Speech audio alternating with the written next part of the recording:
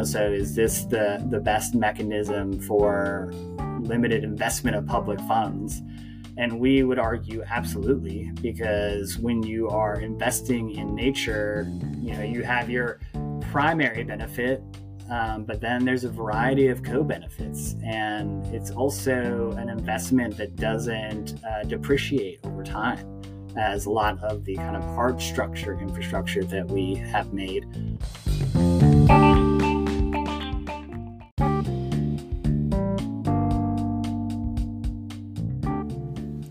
Welcome to Rethink What Matters, the podcast dedicated to aligning the economy and ecology with everyone for improved business performance, stronger families, and a greener, cooler planet. And today I'm joined by J.D. Brown of the Biophilic Cities Project, Virginia in the USA, and we're going to be discussing biophilic cities.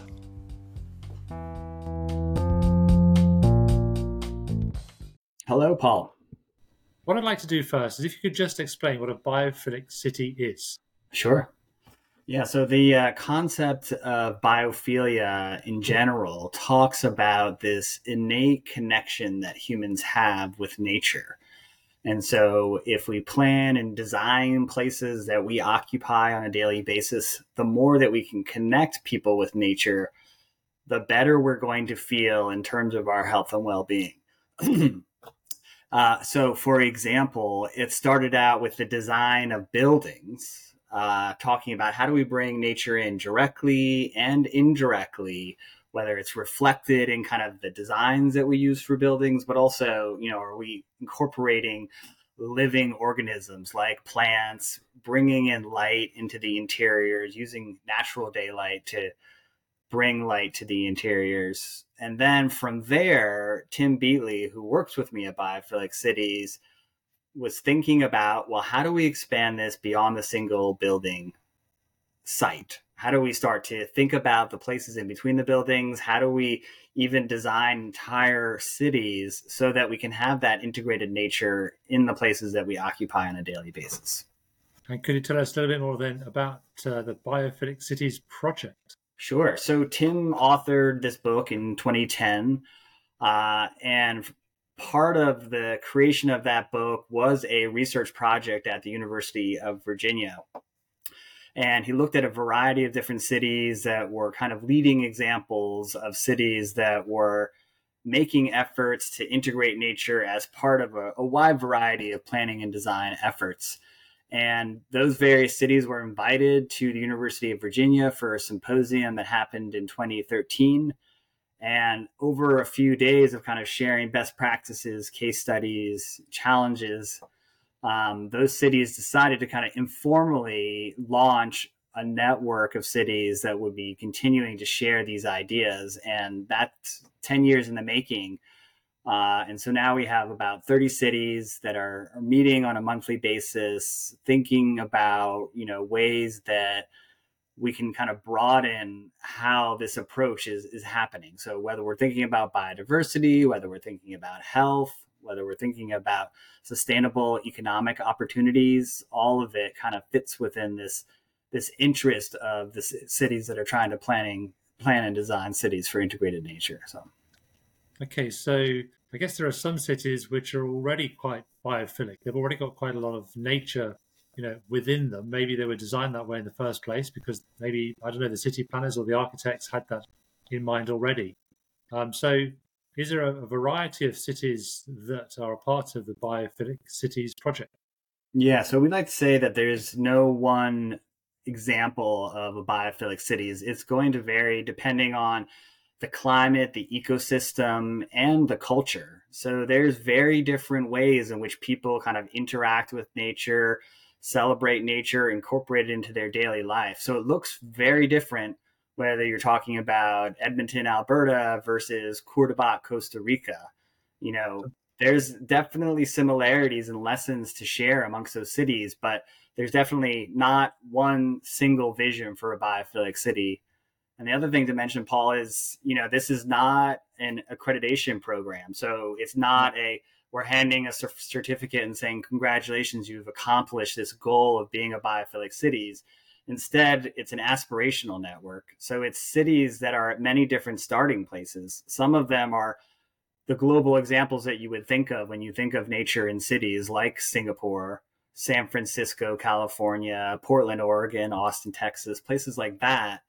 But it's also places that are trying to identify a new path for themselves forward in terms of kind of maybe having an industrial history, thinking about, well, what does the future hold for us, and really going on a new path. And there's some really amazing examples of cities that are doing that. Milwaukee, Wisconsin in the United States, Birmingham, England, a lot of different places that are, coming from different starting points, but I think are some of the more inspirational examples of what you can see and what can be accomplished if a city really kind of gears itself and focuses on that approach. Okay. And who are the main influences for this then? Who are the people that need to be involved in the Biophilic Cities project that can really make the biggest difference? Is that city planners? Is it architects? Yeah, so the folks that we participate mostly are city representatives, so governmental representatives, and it's a wide range. So you would think kind of parks and trail planning, maybe biodiversity and sustainability planners, but it's also folks that are working in public works, the mayor's office, health, a pretty wide range of kind of city agencies really become involved with these discussions when you're really kind of thinking about this lens of integrated nature and what that might mean for cities.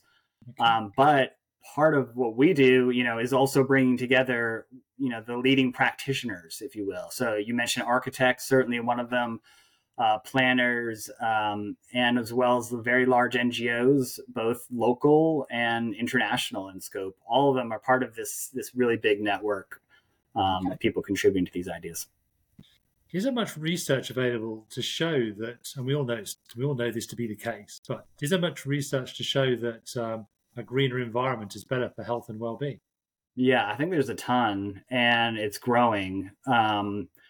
So yeah, the library is really strong in terms of kind of integrated nature, kind of accomplish so many different things. So, we think about lower anxiety, the spur for better physical health, but there's also studies out there that are saying people in the presence of nature are more generous, they're more cooperative, they're creating social ties. A really wide variety. That's often the place that we start with if we're giving a presentation on biophilic cities, just talking about just this breadth of information and studies that are out there, because I think that's really persuasive. It kind of makes the case itself. Okay. And are you measuring like the engagement of the residents within their city, with these the green spaces, if you like? Yeah, so when the city joins a network, we ask them to adopt a few different indicators, and one of those is exactly that, citizen engagement. So I think we can measure that in a couple of different ways, and cities do that are part of the network in a few different manners. One is, visitation rates. So looking at kind of the use, which we obviously saw spike during COVID-19, obviously leading to kind of rethinking about how we manage kind of access to some of these places, as well as things like their ability to identify local fauna and plants. So kind of the eco-literacy of the local citizens, as well as support for local ecosystem-based organizations. So, what type of kind of membership is there locally for kind of nature-based, whether it's recreational or conservation-based organizations within a city. Right. I think all of those are indicators of kind of engagement. Right. Okay. And to what extent is the design of the architecture being affected by this project? Yeah, so I have to say biophilic design, the terminology used to describe kind of incorporating these concepts of biophilia into the built environment really is at the leading edge. There's a huge adoption of it internationally. On our website, we're just about to kick off a database that is looking at biophilic design internationally in many different contexts. So obviously residential, but also commercial, as well as, hospitals, a wide variety of places where you're seeing this adoption of biophilic design. But yes, biophilic planning, thinking about how we kind of do urban planning, that's a little bit newer to the conversation. But biophilic design is definitely a globally adopted and pursued design strategy. I mean, I think this has always existed, though, hasn't it? I think people have always Yeah. been interested in how they live and how they design cities and landscapes and buildings and how it all works together. So, is this, if you like, giving a new name to an old idea? I think, yeah, quite possibly. Yeah. So when you start thinking about, the places that are emblematic of biophilic design, there's historic examples that are at the top of the list. And we're seeing kind of maybe a reinvigoration of some of those more historic architectural ideas, because we find that we've created places that are disconnecting us from the local environment, and that when we have that connection, we feel innately better about the space. It's also reflected in the value of those properties. But yeah, absolutely.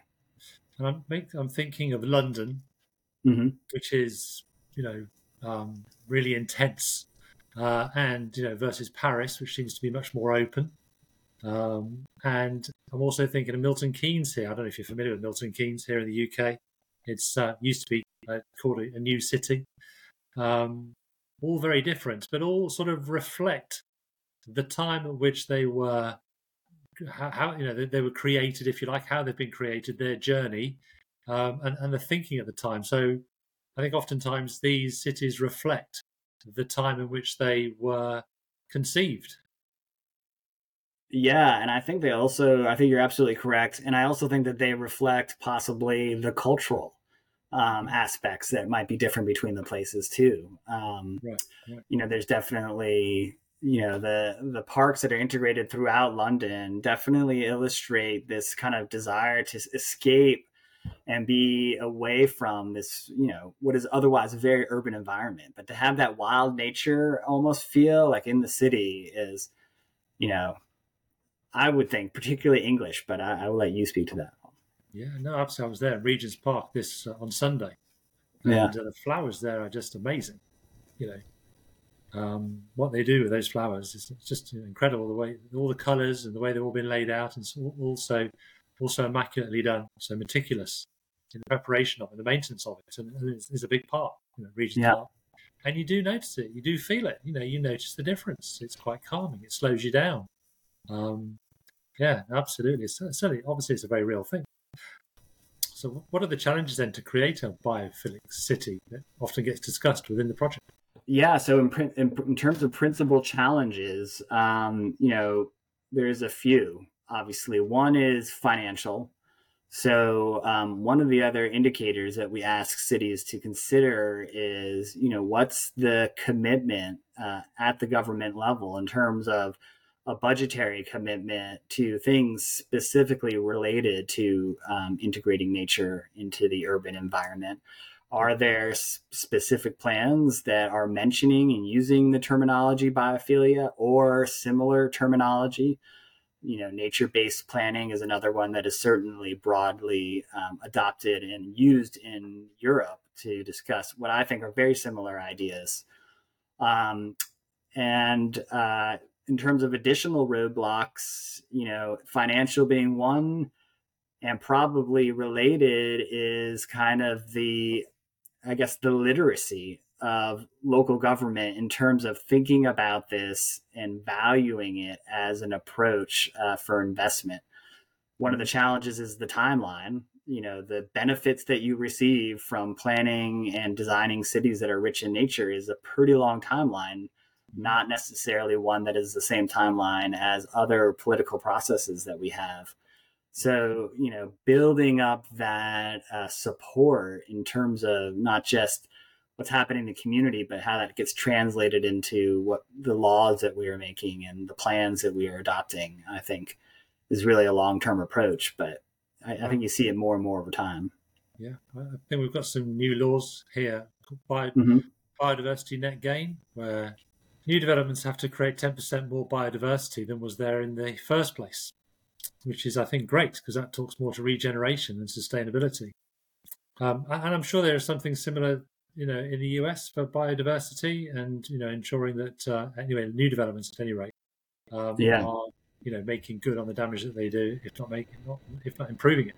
Not at the national level, which I wish was the case. But certainly cities, and that's part of the value of the Biophilic Cities network is in the United States, cities are really at the forefront in terms of the cutting edge of thinking about, well, how do we design kind of mechanisms to make these types of things happen, and Right. the biodiversity net gain and a variety of other mechanisms that are like that. Are really of particular interest to me. My background is in law as well as planning. So I'm very interested in how we start to kind of create the incentives, how we tie it into what we are doing otherwise in terms of how we manage land in the United States to support that type of investment. So, what started your interest, JD, in biophilic cities? Yeah, so I practiced law originally after graduating with my undergraduate degree. Went to law school and worked with public interest organizations in the United States doing litigation, which, there's a huge demand for it. It's really important to get a seat at the table, but it's a very adversarial type system. And that's not what I wanted to do with my career professionally. So at that point, I actually went back to complement my law degree with a planning degree. And it's at that point that I met Tim Beatley, and there was a lot of synergy in the things that I was interested in doing and what Tim Beatley was pursuing with Biophilic Cities. And so we've been working together for the last decade since then. Brilliant. So, what is the history of biophilic cities then? Where did it all start? Yeah, so it has its roots in this biophilia hypothesis, which is a hypothesis that was developed by E.O. Wilson out of Harvard. And he is the one that is talking about, well, human beings have this innate connection with the living environment.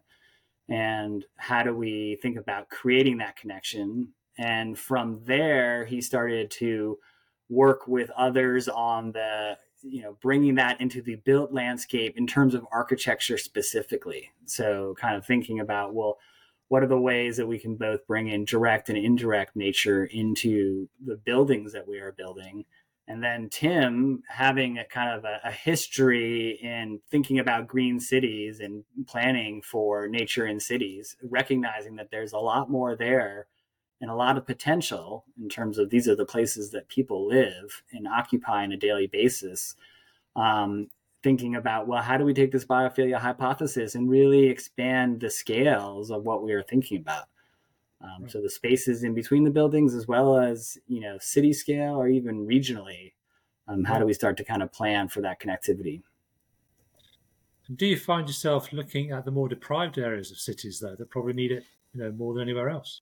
Yeah, so I think one of the huge challenges, but also opportunities for planning for integrated nature in cities is thinking about those places that lack the most in terms of kind of existing infrastructure. There's been a lot of studies in the United States in the last few years that are really kind of connecting the dots between, a history of racial injustice in planning and the fact that those are the very portions of the cities where you're seeing the least green right now. So there's a strong correlation between those two.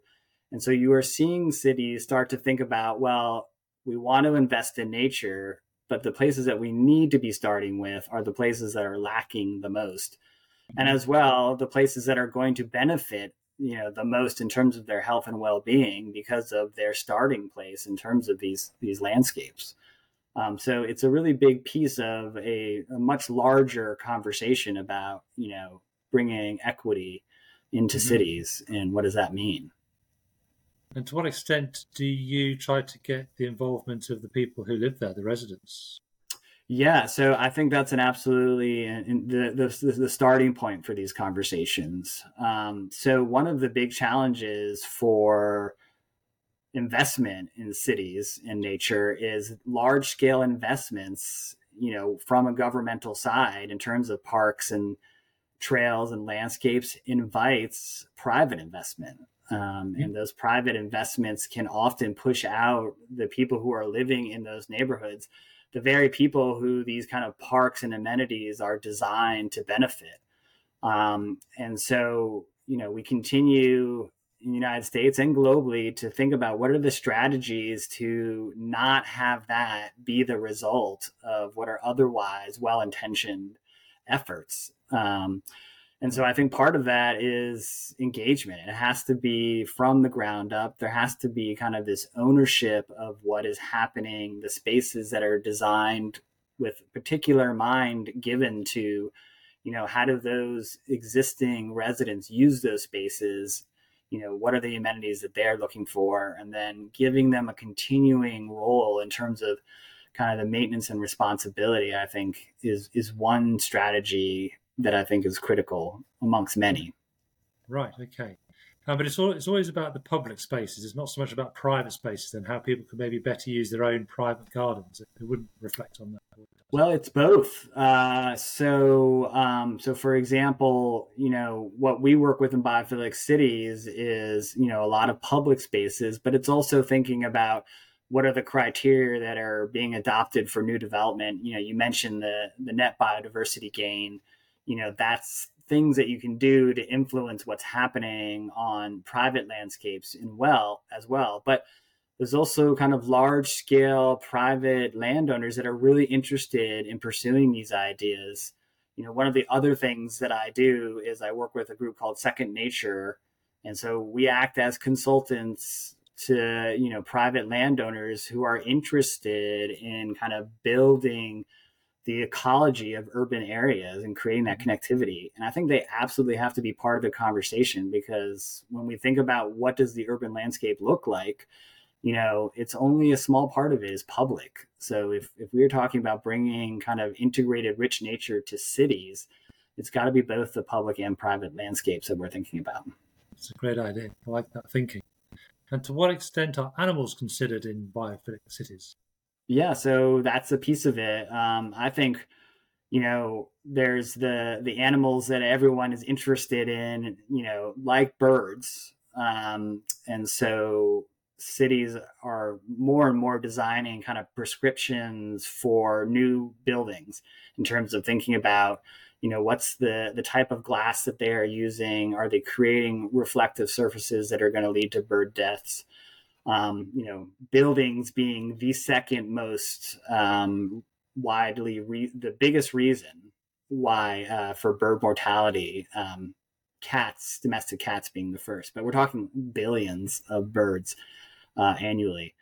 So that could have a really big impact. Where I think it gets more challenging is where we think about some of these species, like in the United States, coyotes, or even kind of in the areas that are more connected to wider spaces, like bears. So thinking about, how do we create that balance where, we're inviting rich ecosystems in urban areas, but in a way that is also conducive and comfortable with how we want to use those landscapes. Is a measure of success, perhaps, of a biophilic city the extent to which it does attract animals, maybe birds, into urban areas? Yeah, so that's definitely a criteria. So there's something called the Singapore Index, which is looking at through a variety of different metrics, how successful are cities in their biodiversity planning. And a variety of the different metrics are what's the extent and the presence of wild species in the urban landscape. What's the number of bird species that we are seeing, the variety, to what extent are those native traditionally to the area. So absolutely, it's a definite metric. Okay. And what's the resistance you might find to ideas in helping to create a more biophilic city? Yeah, so I think in terms of resistance, there's a variety, right? There's the financial competition for limited funds. So is this the best mechanism for limited investment of public funds? And we would argue absolutely, because when you are investing in nature, you have your primary benefit, but then there's a variety of co-benefits, and it's also an investment that doesn't depreciate over time, as a lot of the kind of hard structure infrastructure that we have made. I love to give the example of Portland, Oregon, which had a combined sewer overflow issue, which is common in the United States because of the time at which a lot of cities were built in the United States. So, in an effort to, you know, kind of separate out the sewage and the stormwater overflow, they had to address that in the city to bring back better water quality to their river there. And on one side of the river, they invested in kind of a traditional pipe project. And then on the other side of the river, they did more of a dispersed, I would argue, biophilic approach, where they did green streets, smaller scale type investments. The cost of that side was half of the investment cost for the big pipe project. And it's a project that is bringing all these other benefits in terms of creating nature in the urban landscape, and you're not going to have to replace it in 50 years. So to me, that's just, that's the type of kind of communication in terms of investment that hopefully managers of cities and decision makers can kind of begin to understand and have part of their library. Great, a great example. And do you have any other case studies you could share with us where we've seen that you've seen the positive impact of a biophilic city idea? Yeah, I mean, I think the numbers can get pretty, mind blowing.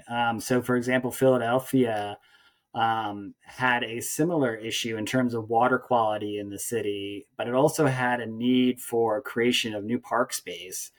So it combined the two. So it met its need for new park space by building these new parks with huge retention areas beneath that to capture the stormwater, treat it before it gets into the river. So improved water quality, as well as all this new green infrastructure that serves, recreational and all sorts of other benefits. Obviously, brings value to the neighborhoods that they're located in. Right. New tax revenue, and the numbers that they talk about are in like the billions for the lifetime of these programs. Which is they're looking at like 30 and 50 years, but still, I mean, it's just it's staggering. Right. And does it create employment? So if you're creating a biophilic city, maybe there are more people involved in maintenance and taking care of the city. Yeah, so I think that's an important strategy. So we talk about kind of engaging existing communities in these new spaces, and I think absolutely one of them is green infrastructure type skills. So you see in a variety of cities in the United States kind of job creation programs that are looking to develop skills for managing and developing green infrastructure as a new mechanism for creating new economic opportunity. The city of Austin, for example, had, which it developed during COVID, kind of this public relief effort, which was really this green core of kind of new job seeking individuals who are interested in gaining these skills. And then, you're developing the skills that feed into kind of the type of landscapes that we want to see. So having those opportunities, I think, and skilled labor that can do that go hand in hand. And to what extent is climate change driving the biophilic agenda? I mean, climate change obviously impacts everything. So we at Biophilic Cities have kind of what we call 8 grand challenges. We don't identify climate change as one of those grand challenges, in part because it feeds literally into every other grand challenge where you're talking about health and well-being, resilience, planning for equity. So yes, certainly in terms of sea level rise, the opportunity to use green infrastructure and invest in kind of long-term solutions that will adapt to changing conditions. In the U.S., the emphasis on kind of the heat island effect in rising urban temperatures has been at the forefront of what we are talking about in terms of urban planning. And within the last few years, we see across the urban landscape, even at the very micro level, so on one side of the street versus on the other side, the dramatic differences in temperature because of the tree canopies that exist. Wow. So thinking about just the tremendous value that those tree canopies bring, and then being more intentional in what you are allowing to happen in terms of the development of the landscapes in the U.S. is an absolutely critical response to climate adaptation, as one example. That's a great example. And I've already recorded 2 podcasts on green roofs, living walls, and rain gardens.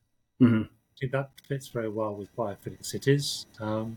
Yeah, no, I think it's all part of the same conversation. What approach a city is going to use probably depends a lot on, the density and kind of the potential for its adoption. So I think green roofs are an excellent intervention in dense areas, right? Right. Because you're going to see, where there's already a demand for property values, asking for that type of additional investment, I think makes a lot of sense. Where you're trying to attract investment because you have vacant lots and the like, I think probably more of a ground level approach makes a lot more sense. How do you repurpose these areas that you're not utilizing, like the vacant lots in terms of green infrastructure and the like. And air and water quality you've mentioned, but air quality as well, I would imagine would be improved. Yeah, I think so. Yeah. I think we have probably less information on improvements to air quality as we do for stormwater quality in terms of kind of green infrastructure. But I think probably the more research that's done, you're going to see that correlation. So you're seeing this trick going through to new developments and how they're being designed in a biophilic way from the ground up. Yeah. So so this new database that we're about to launch on the Biophilic Cities website is looking at that type of new development, and just the commercial value alone, the opportunity and the demand for these types of spaces is driving that type of investment. So at all levels, potentially, you're bringing value to these landscapes by bringing in biophilic elements. People are more willing to occupy these spaces. There's greater demand, greater value that's brought with these investments that are recouped in terms of kind of your ability to move these properties forward. Right. We're in danger of scope creep here, but our cycle paths and the means to be able to exercise within the local area, is that a part of biophilic design? Yeah. So, public access, the ability to move through the landscape is absolutely a huge piece of it. A well-designed city is one that you don't have to get into your car, right? So the ability to engage in micro-mobility and connect along these spaces to the places that you occupy on a daily basis is 100% provides that opportunity to have nature be part of your life. You improve an area, the prices of the area go up, and then the people that were living there can't afford to live there anymore. Exactly, right. And so, we're starting to think about kind of innovative financial mechanisms like land value capture. So when we create a park, it invites investment, the property values go up, capturing that increase in property value for reinvestment in, community-based programs and projects, affordable housing. That's one way to kind of directly capture the financial results of what is going to happen. So interesting approaches like that. And I think we're going to have to just continue to innovate. What is there anything that doesn't really, what falls outside the scope of biophilic design when looking at, when looking at a city? It seems like it actually does cover everything. Is what's not included? Yeah. So, I think where, we start talking about mission creep and, making the conversation too broad is things that are extremely valuable, like energy conservation, run so closely with these other biophilic projects that we were talking about. But I think arguably part of a different conversation, a different response to the challenges of climate change is how do we become more energy efficient? Right. There's the ties, because how do you become more energy efficient? Well, you drive cars less. And so we build paths and trails that we want to use. So, there's a close connection, but there's definitely that potential to create really energy efficient cities that are very sterile. That sometimes the economics might not stack up from a developer's perspective, for example. There needs to be measures that reflect the experience of living there that are somehow binding the health, the emotional side of it, the health and well-being side of it. Yeah, so there is a wide variety of those types of mechanisms that are becoming more common. We've seen it for decades in terms of kind of, a set aside for open space. But cities are starting to understand kind of, if we want better water quality, we're building new developments, we're creating a lot of impermeable surface. A certain percentage of that has to be green infrastructure based so that you capture on site a certain percentage of the stormwater and treat it on site before it ever leaves and becomes part of the city's sewer systems. Right. So that's we've seen that for a while in cities. And so then now you're starting to see things like, bird friendly ordinances, which are, talking about, well, what's the impact biodiversity wise on local ecosystem in terms of kind of the facades that we are using and how we develop landscapes.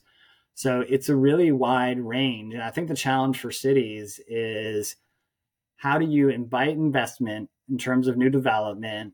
How do you kind of capture and encourage new development that's thinking about this wider biophilic conversation, but then also thinking about the impacts for affordable housing and things like that, but without creating a matrix that makes it too expensive to invest. So it's an ongoing balance.